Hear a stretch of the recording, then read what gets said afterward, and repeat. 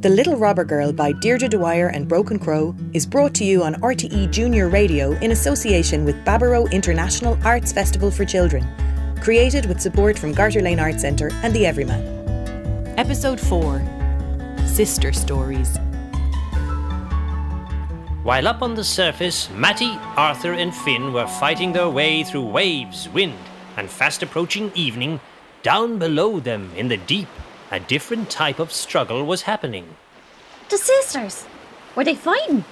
Not exactly. There was a definite chill in the stuffy air underwater as Mags and Maureen tried to figure out just how two sisters could get along in the tight space of a rickety old submarine. I would have loved to have seen that. In the tight confines, the two sisters awkwardly drank tea from submarine-issue metal cups. Any biscuits? Chocolate digestives. In that tin there over your head. Ta. How'd you find me, Maureen? You're not an easy person to track down, Mags. Wouldn't want to be in my line of work. What line of work would that be? I'm a thief. I like to keep moving. I have a team of 4 lads and well, what about you, Maureen? What have you been up to? 15 years? Feels like a lifetime. Oh, you know yourself. Bits and bobs. I've become quite good at selling things. Things many people would find hard to sell, to the few people who'd be willing to buy them. That's why I had to find you, Mags. I have a buyer for the jewels. I think it's time they made us some money. I'd be a liar if I said I didn't think about those gorgeous diamonds from time to time. But how did you find me? You know, ask the right people, wait for the right answers. You're quite distinctive looking, Mags. Still got your long red hair after all these years. Hairy bikers travelling around with you, and I hear you've got a little girl too. I'd like to meet her. What do you want, Maureen? To pull this off, I need another person, Mags. Someone I can trust. And you think after all these years that's me? You're the only person I trust in this whole world, Mags, and you know it. Are you still blaming me for losing the boat? Well, it was your fault. We lost everything that night. And tonight, we're going to try and get it back. I've been working on this plan for years. To get the gold that sank with the boat, I knew we'd need a submarine. And then, if we went at the Queen Tide when the cave is totally full of water, we could use the sub to get in and out of the cave and reclaim the gems. When I finally found this old sub for sale a few months ago, I knew the time had come. I just needed to find you. And here we are, huh? You've planned this to a T. Maybe you're after getting sensible in your old age. So how are you proposing we split the haul when we find it? 50-50, Mags. Half for you and your girl, half for me. Sounds like ideal. But don't think this makes things right between us. I'm only here for the jewels, Maureen. I still don't trust you. Now, tell me how we're going to get the gold. While an uneasy truce was formed in the submarine, on shore, Mike and Sam had found a clue. Sam, I think I found out where Matty is. What? Where? I'm not sure exactly where she is, but... Do you see them people over there? They're organising a search party. A kid called Finn took his family fishing boat out at the crack of dawn. He left a note saying he and his new friend Matty would be back by 10 a.m. 10 a.m? That was hours ago. On a boat, out at sea with a young fella called Finn. Oh, Matty. What was she thinking? Sure, she's never thinking. You know, don't doubt it, just do it. But why would she go out to sea on a boat, Mike? Unless she's looking for Mags. Oh, Matty. Back on the boat, the sun had set, and Matty discovered just how cold an October night on the waves could be. I'll give you a hint. It's freezing. Finn was busy at the helm, and so, at the back, Matty consulted with Arthur. Matty, freezing. Come here, me little artichoke. Have a snuggle up here on me lap. Isn't this the most exciting thing we've ever done? There's something about the sea air, isn't there? Yeah, it's freezing. Imagine how cold it would be in the water, Arthur. Matty, shh. What? I was only saying. Shh, I hear engine sound. Listen, Your ears are sharper than mine. I can't hear Ant. it's down there, under the water. But it must be the submarine. Finn, we must be close. Arthur can hear the submarine. Can you see the island? Wait. Yes, there it is. I see it.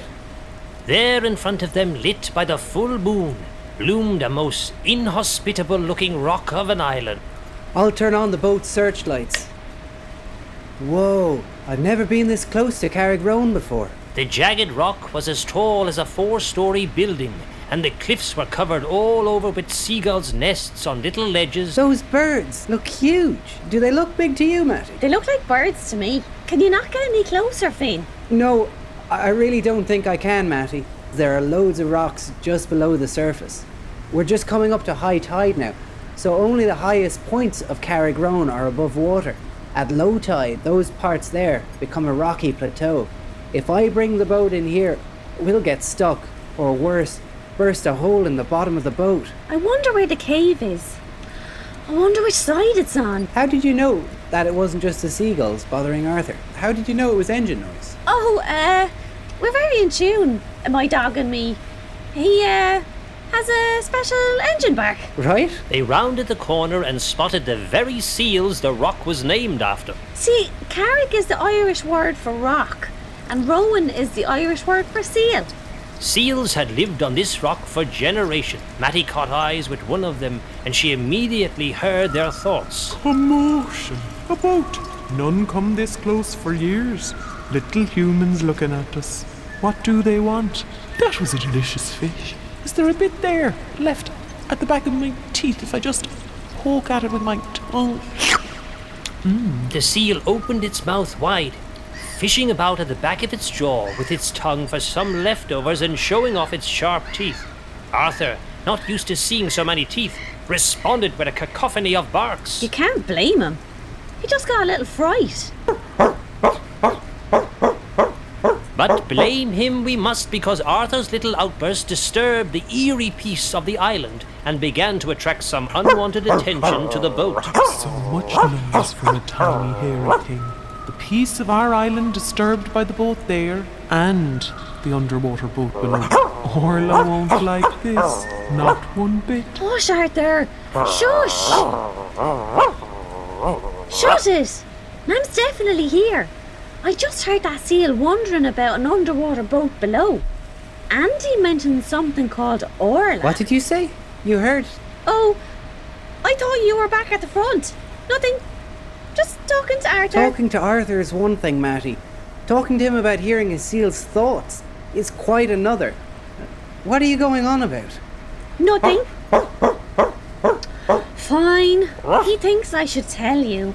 I know he's your best friend, Matty, but he's still a dog. Yes, but I can understand him. That's what a lot of pet people think. No, this is different.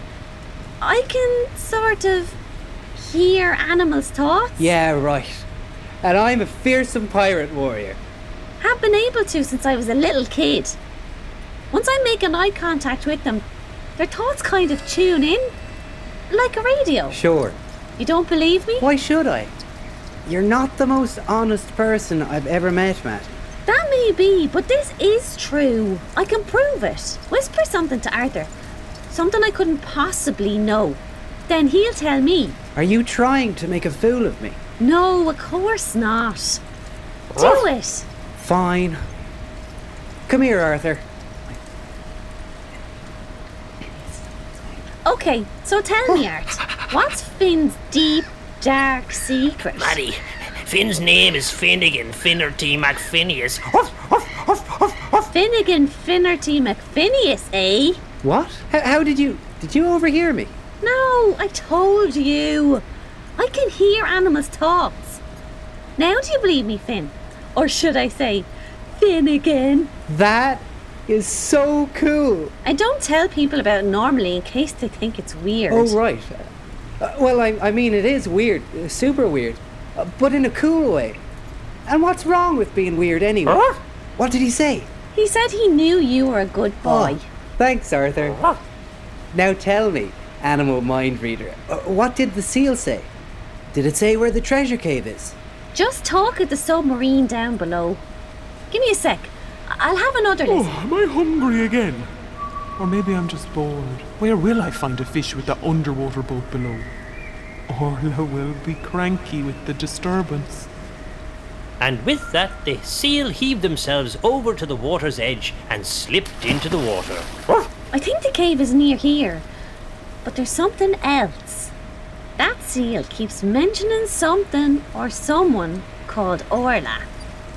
Deeper down below the wave, Mags and Maureen were recovering after an altercation of their own.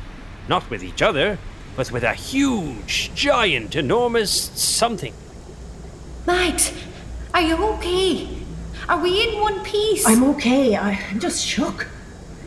I think everything is fine. One propeller might be slightly damaged. I think we're still watertight. What in the high heavens was that thing? It looked like an octopus, but huge. 3 times bigger than the sub. It seemed like it was trying to open the hatch at the top. Well, we'd have been goners if we'd opened the hatch. We'd have all drowned. What have you gotten us into, Maureen? Oh, I just don't know. Mags, when we were getting the gold, did you see the old boat lying there at the bottom of the sea? I did. It might not have been your carelessness that scuttled our boat all those years ago. I did anchor it carefully that night. I know you never believed that, but I did. Well, now I'm starting to think I didn't really have the full story. I'm sorry, Maureen. I'm sorry for doubting you and blaming you. Thanks, Mags. And come here. Do we still have the hold of the gold? Yeah, it's still there in the gripper claw. I can't believe we kept hold of it despite the tangle. Now, if we pull in the mechanical arm now, we'd be laughing. We got the gold. I know there's still the gems to get, Maureen. That was a close one. We barely got out alive. I've been dreaming of those gems for years, but you've got your little girl to be worrying about. Well, what do you think, Mags? Will we go on, or will we go back? If something were to happen to me, I think I've got to go back, Maureen. I don't blame you, Mags. I know what it's like to lose your family, and I don't intend to do it again. You were always the sensible one. Will we head up to the surface together? I'd like that, Maureen. I'd like that very much. And with that, they pushed the throttle and the submarine started to ascend. Back up on the boat, Arthur had sensed something strange and frightening moving below. What's he saying now? Calm down, Art. What? Where? Finn, he thinks there's something under the boat. What? Is it the submarine? No, not a machine. Says he can smell something. Not like anything he's ever smelled before, but it's big. What? Matty, I knew this would be dangerous. People have seen all sorts of things in the water around here. I'm getting us out of here. But before Finn could get back to the helm, the boat gave a strange kind of quiver and shook. And then, in the gleaming darkness, a large tentacle slunk over the side of the boat and began slithering over the deck towards them. It looked like the coiled back end of a snake, but it had sort of suckers on it as it slithered nearer. What's going on? What's that? It headed for Arthur. The little dog barked fiercely at it, but the thing still slinked closer and closer until, fast as lightning, it wrapped its curled end around Arthur's little paw and, with a flick, tossed the dog into the black water and shot back off the boat into the sea. Arthur! Matty rushed to the edge of the boat, and as Finn turned around, he saw Matty pull off her runners and life jacket and dive like a gull into the dark water. Matty, no! Oh my goodness! Finn gazed at the ripples where Matty had just vanished. He felt helpless, but only for a second, because then put into practice the McPhinius safety plan. His parents had planned for every eventuality, even person overboard. Okay, Matty, hang on! Right, step 1, engine off. Check. Step 2, searchlights on. Check. Step 3, rescue rope. Check. Lifebuoy. Check. Blankets. Check. Oh, Matty, where are you? Now I know this seems a terrible moment to take a break. I'm afraid we must. Time is pressing on, and we'll have to catch up in the next episode. Cheerio!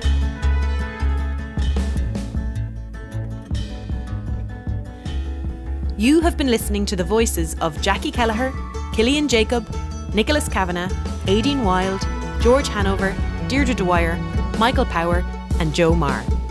The illustrator for episode 4 was Grace Enimaku. For more information about the cast and crew, go to deirdredwyer.com or brokencrow.ie. This project was only possible thanks to the support of the Arts Council, Waterford City and County Council Arts Office, Imagine Arts Festival and you, the listener.